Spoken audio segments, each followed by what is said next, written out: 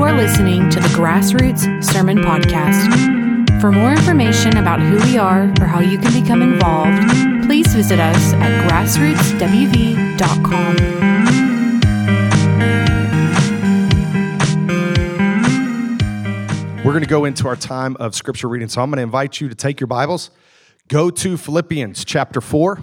I'm going to give you a second to find your Bibles. Maybe if you're at home, you forgot to have it sitting there, or open an app on your phone or tablet device to Philippians chapter 4. And as always,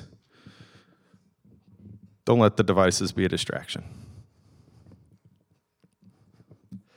Use them wisely. Philippians chapter 4.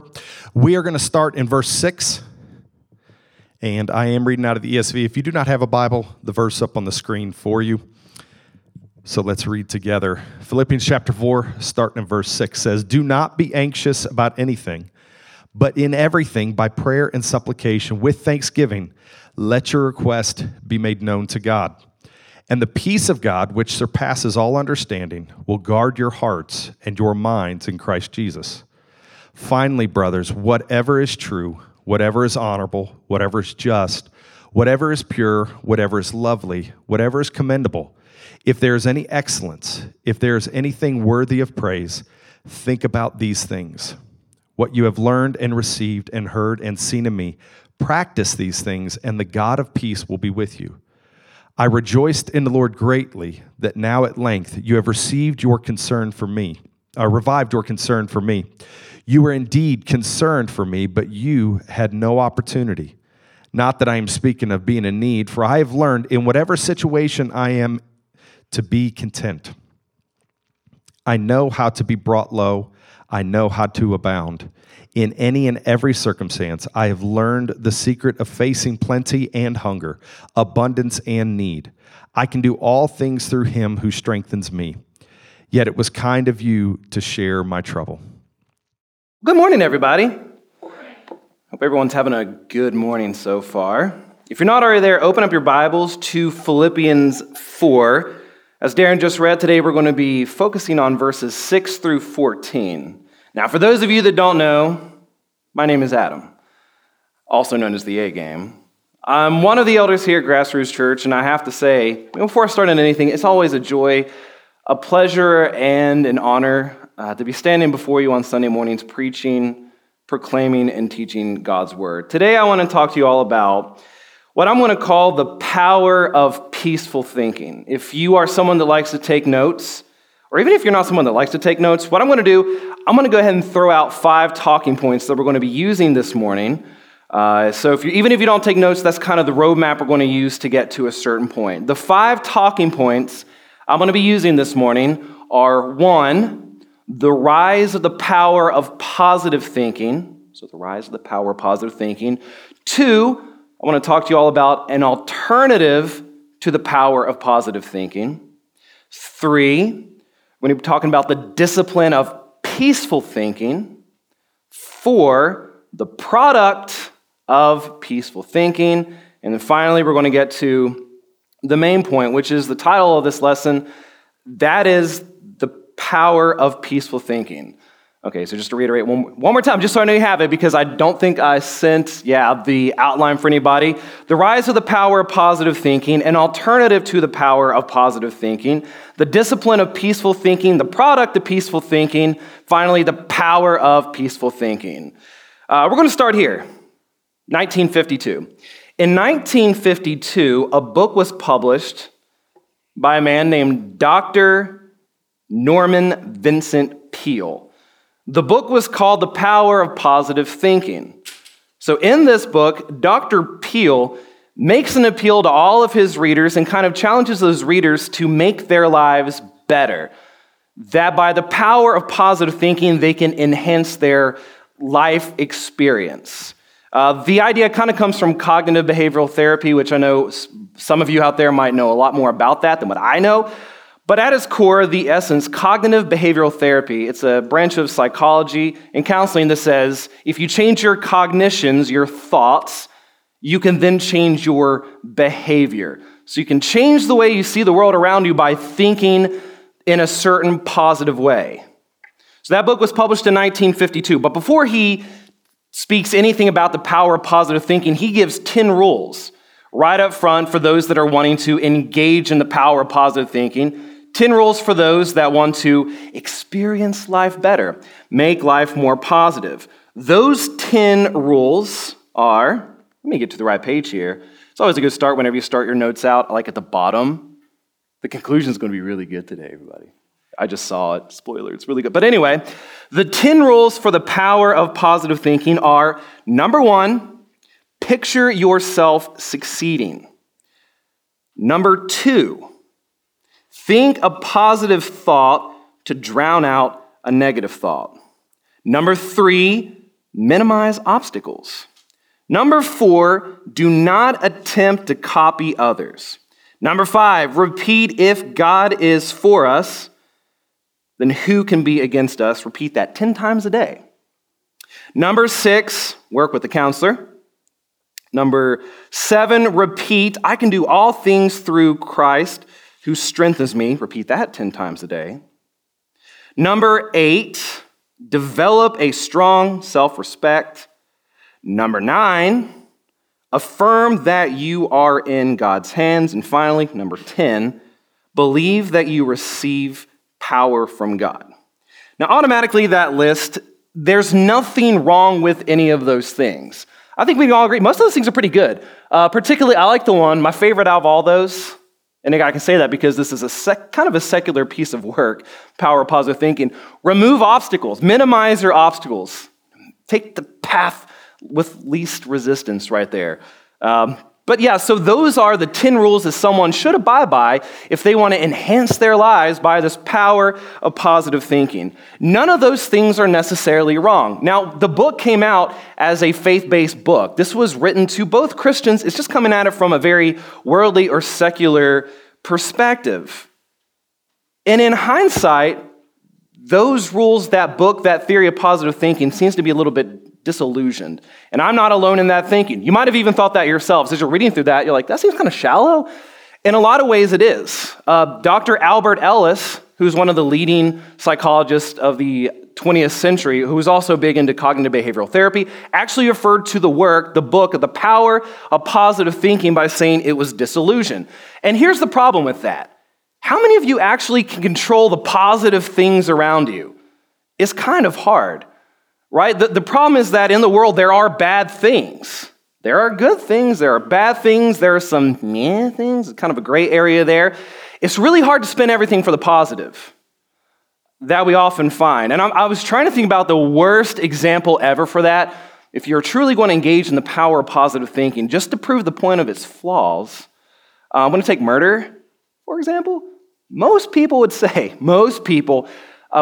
that murder is bad across the board. Probably the worst type of murder. If someone were to murder an innocent child, how do you really spin that for the positive? You can't. It's kind of limited. Honestly, like I was thinking about it, like how could you actually spin that for the positive? Where's the silver lining in, oh, that innocent child just got murdered? The best I could come up with, I'm proving a point here. I don't think this. It's like, one less mouth to feed, right? So bad. I know, that's bad. Which I've actually heard some who are very, very pro-abortion actually use that argument. Hey, less mouths to feed. There's no justification for that. So automatically you can see that within the rise of the power of positive thinking, that theory, there are some fundamental flaws because not all of life is bad. Not all of life is good. There are some bad things. There are some good things. You can't pretend that everything is good. We have to be able to recognize bad things for what they are. Even though some of you might not have read that book, The Power of Positive Thinking, I'm sure some of you might have. Most of you probably haven't. But even though you've never read that book, there's no doubt that some of our modern thinking stems from ideas of that book. You can find that in several different areas. Even now, we're living in a very sensitive era. We have an election coming up. Not everybody is happy, to say the least about that. But you might be someone that as you live your life, you want to surround yourself with those positive people. If someone in your life is negative, I'm not going to be around that negative person. They're bringing me down, right? They're giving me bad vibes. Even on social media. And I'm going to tell you, I am so guilty of this because I've done this maybe a little bit, twice. Someone is posting certain things and it's like, I don't want to see that. Unfriend. We want to perceive our lives as positive by cutting ties with those negative influences. And that is wrong, that is flawed. You cannot surround yourselves with a bunch of yes men. We need to be challenged, we need to be confronted. There's a fundamental flaw in the power of positive thinking. It's not the whole story. I want to present to you all an alternative this morning. The alternative is going to be the power of peaceful thinking. All right, so if you go to your Bibles, again, that's Philippians 4. If you read through verses 6 and 7, you can see that this is a very popular verse, by the way, so I'm sure you know it, but bear with me. Philippians 4:6 says, "Do not be anxious about anything, but in everything, by prayer and supplication with thanksgiving, let your request be made known to God." Verse 7 says, "And the peace of God, which surpasses all understanding, will guard your hearts and minds, in Christ Jesus." So we're going to start back where it says, "Be anxious for nothing." Remember, this is just an alternative to the power of positive thinking. But if you go back to the beginning of verse 6, "Be anxious for nothing." I have to point out, this is not chronic anxiety.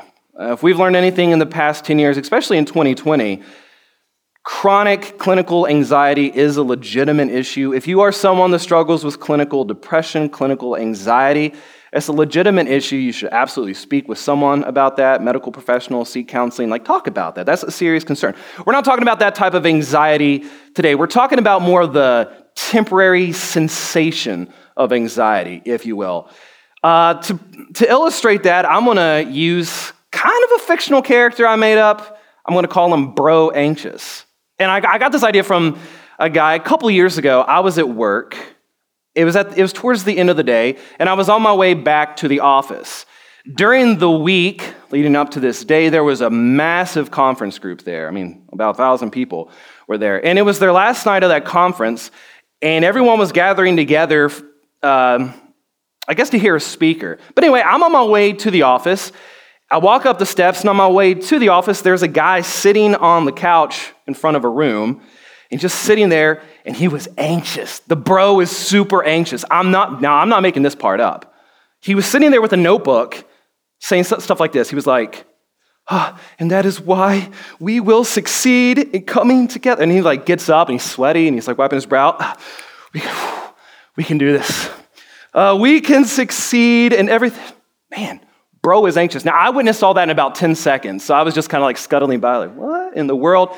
That was the guy who was eventually going to go on to speak in front of about 1,000 people. And he was nervous, super anxious, and he probably should have been. That group was large, and this was a very, prominent group? They're top shelf. If you see the reference there. So, he had a right to be nervous. In that situation, it makes sense. He was very anxious. I think we all would probably be a little bit in that situation. And I'm saying that's a temporary feeling because you can't really fast forward 2 weeks and imagine him, sitting at a diner about to eat a sandwich and think to himself, this is the sandwich.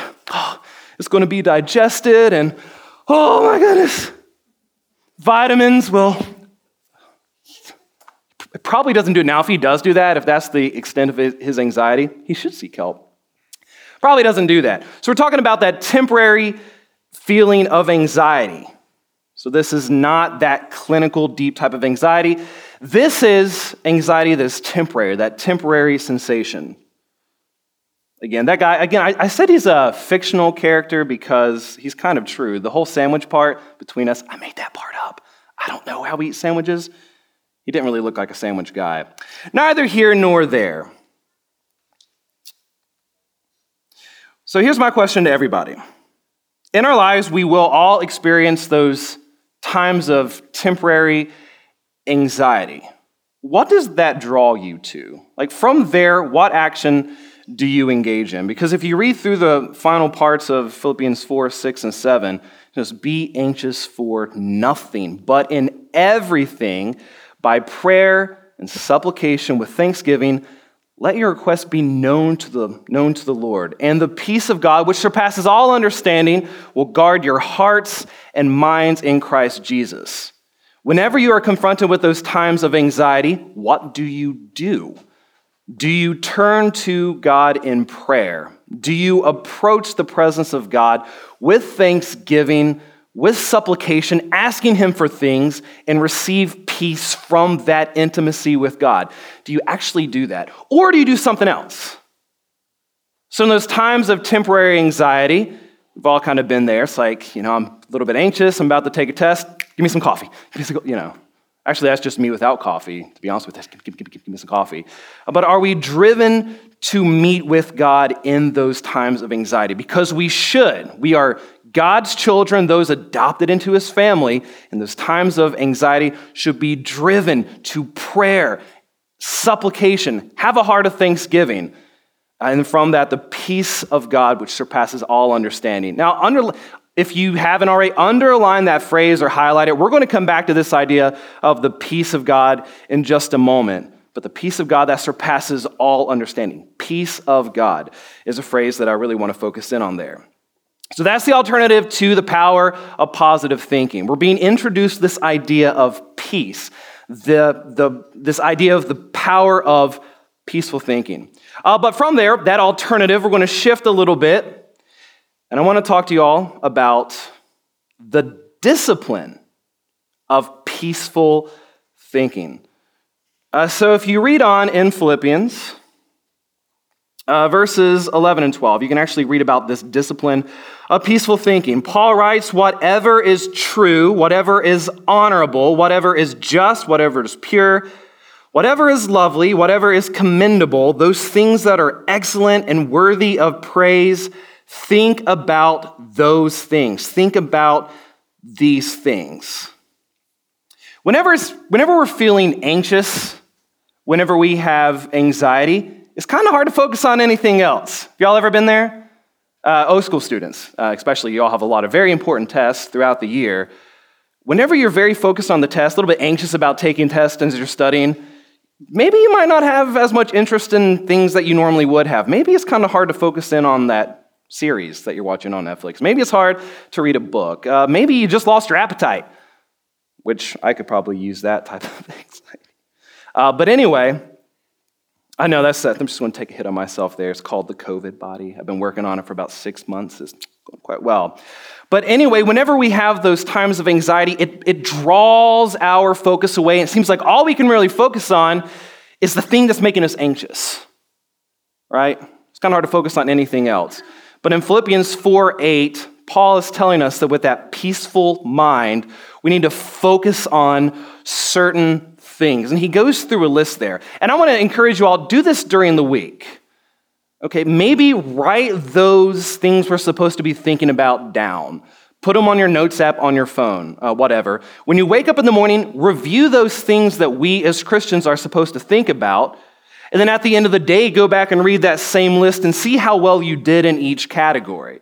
Or take it day by day. When you wake up in the morning, take one of those things. Think about things that are pure. So throughout the day, try to have pure thoughts. Always focus on thinking purely. That's what Paul tells us to do. Think about those things. What is pure, what is just, so on and so forth. Think about those things. That is what's supposed to be on our minds as Christians, as believers who've received that peace of God. My question to you at this point is, what do you mostly think about? What's mostly on your mind? In your mind, you play scenarios over and over again about things that might happen. You make up those things. How many times do we do that, right? It's like you're sitting here, these are all the bad things that can go wrong, most of which never even happen. All that time, effort, and energy spent in those things, we get in our own heads and we focus on things that might happen, that eventually, probably, inevitably don't. Break it down even further. Men, what do you mostly think about? See, as a guy, I have a heads up on that one. I think I have an idea. I'll end it there. Ladies, same question to you. I'm asking, this is just me curious. Lady, what is on your minds? Y'all are so complicated. I've been married for 7 years, and it's always What is on your mind? You're so much more advanced than us men. I mean, I'll just say, men are complicated. It's like straight line thinking. Women are popcorn. I don't know. But anyway, what do you mostly think about? Do you think about those things? We should have a disciplined mind. We should have disciplined thoughts. And this idea is not only mentioned once throughout Scripture, this idea of a renewed mind, different cognitions, if you will, are found several times in Scripture. But I want to draw your attention to one in particular that's found in Romans. So flip back quite a bit to Romans 12:2, or go ahead and open up your apps and scroll through there. Hey, Google it. Romans 12:2, ESV. But in Romans 12:2, I have another popular verse where Paul writes, "Do not be conformed to this world, but be transformed." All right, don't be conformed to the world, but be transformed by the renewal of your mind. By the renewal of your mind. That by testing, you may discern what is the will of God, what is good and acceptable and perfect. This is not a call to passivity. This is an action, a daily, constant action of training our minds to think on those good things. You don't just receive it, you have to work for it. So this is not a call to passivity. You actually have to work for this. So let's say we begin to engage in that type of thinking, right? Let's say throughout the next few weeks, we Christians, receiving the peace of God, we begin to do all those things that are good, things that are just, things that are lovely, which you all know the definitions for those things. What happens on the other side of that? Paul actually spells that out for us too. And that's going to be the next talking point. So we're switching from the discipline of peaceful thinking to the product of peaceful thinking. Go down to Philippians 4:11. Paul says, "Not that I am speaking of being in need, for I have learned in whatever situation I am to be content. I know how to be brought low, and I know how to abound in any and every circumstance. I have learned the secret of facing plenty and hunger, abundance and need." So what is the product of that disciplined thinking which flows from the peace of God? The product of that peaceful thinking is contentment. It is being content whether you are in a time of gain or a time of loss, whenever good things are happening or whenever bad things are happening. Rich or poor, health, sickness, those things. The product of disciplined, peaceful thinking is simply that we can be content in any situation because we have that peace of God. And it's interesting that Paul mentions out he knows how to live in abundance, because I think most people would say that in a time of need, when bad things are happening, you tend to be anxious. Anxiety happens on the other end too. And for the past 10 years, I've spent a lot of time with some very wealthy individuals. And if I've learned anything from them, it's simply that a wealthy person is that. They're a wealthy person. Not all the cares in their world are gone completely. They have to live within their means as well. Having money does not solve everything. I mean, sure, you can pay some bills, but believe it or not, gotta watch myself here, but if you don't live within your means, no matter what your socioeconomic status is, it can cause anxiety. Sometimes you buy more than what you probably should. Sometimes you use the credit card too hard. Having money doesn't solve all those situations.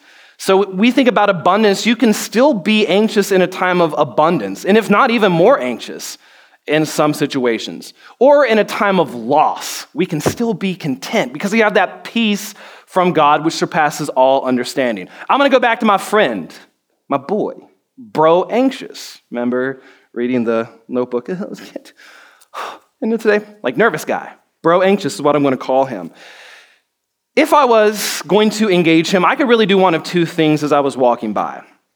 I could go up to him and basically give him a good mental pat on the back. I could have gone up to him and been like, "Hey, listen here, bro anxious, look, you've been training for this. This is your moment to shine, right? You only got one shot. Do not miss your chance to blow. This opportunity comes."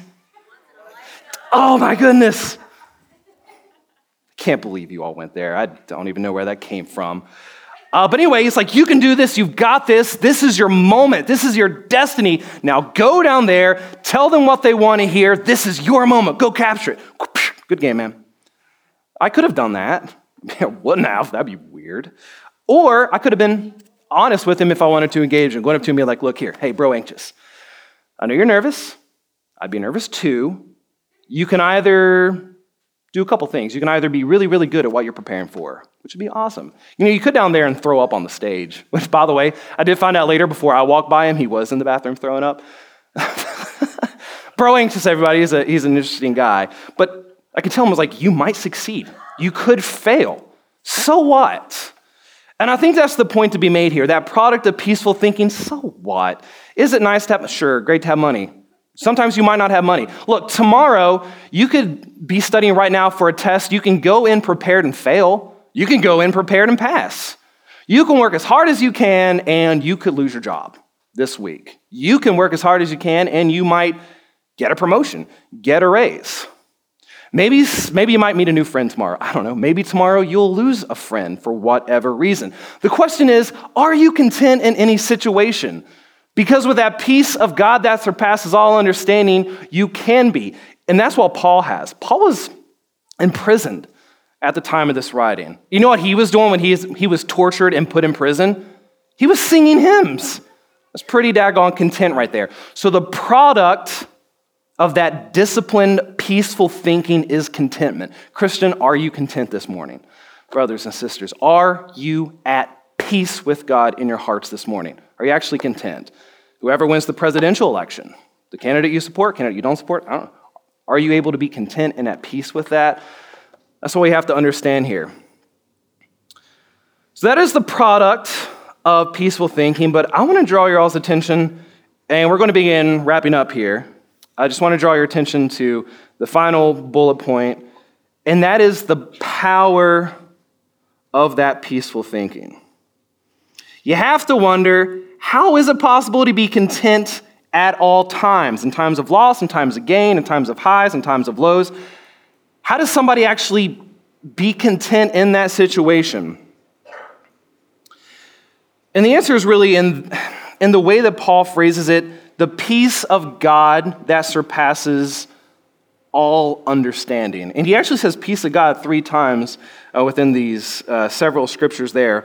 But is a peace that surpasses all understanding, which tells me that that peace of God, it is not natural, right? It naturally makes no sense to have that type of peace and that type of contentment. And that is the power of that peaceful thinking. Look on down to Philippians 4:13. I know you know it, but when in context, it is so much more beautiful than some cheap self-help quote to put on a coffee cup. Paul says, I can do all things through Christ. I can do all things through him who strengthens me. That is miraculous right there. That is the power of being at peace, that peaceful thinking, is that you can do all things through Christ who gives you strength. And I threw verse 14 up there just because it makes me smile. Paul says, yeah, it was kind of you to share my trouble. Because Paul's responding to them like, hey, Paul, bro, what's up? What can we do for you? He's like, I'm fine. Hey, but thanks for thinking about me. Just an interesting way of closing that out. But the power of that peaceful thinking, that peace of God, is that it surpasses all understanding. That is a miraculous work. It's simply in that. And I have 2 points of conclusion. The first, I just want to let you know that God's not a Band-Aid. And what I mean by that is, whenever you get a cut, a scratch, something deep, you can put a Band-Aid on it. This is the point where you want to cover your children's ears. At home, here, cover your kids' ears. I got to tell you a secret. I'm not a medical expert, but Band-Aids don't heal. Okay, sure, they protect it and they can slow the bleeding, but Band-Aids don't actually heal the wound. So whenever I say God does not just throw around Band-Aids, I'm saying this. Whenever we are anxious, whatever it is that's causing us anxiety, money, jobs, relationships, that time of brokenness, being unsettled and not at peace, God just doesn't slap on some temporary Band-Aid. He gives you the source of that peace and the source of that strength. He doesn't just give you He doesn't just take away anxiety, he gives you the source of peace, and that is himself. The peace of God that surpasses all understanding. Isn't that beautiful? He doesn't just throw a Band-Aid on, he heals the wound. Only in God can that be done, because that peace, it's not so much that God gives peace, he is peace. That was the first part of my conclusion. Second part of my conclusion is really just a question, something to kind of meditate on. Just want to challenge everybody here personally. Are you at peace? This morning, are you at peace within yourself? And I think you can get a good gauge from that. If you actually talk to family members, small group, friends and stuff like that, people can look into our lives and be like, something's up. You don't seem to be at peace, but everyone who's listening to me now, are you at peace? Just to build to that grassroots church, are we at peace? Do we have that peace that surpasses all understanding? Because here's the thing, that type of peace is so unnatural that anybody outside of Christ, outside of that fellowship with God, it should blow their mind.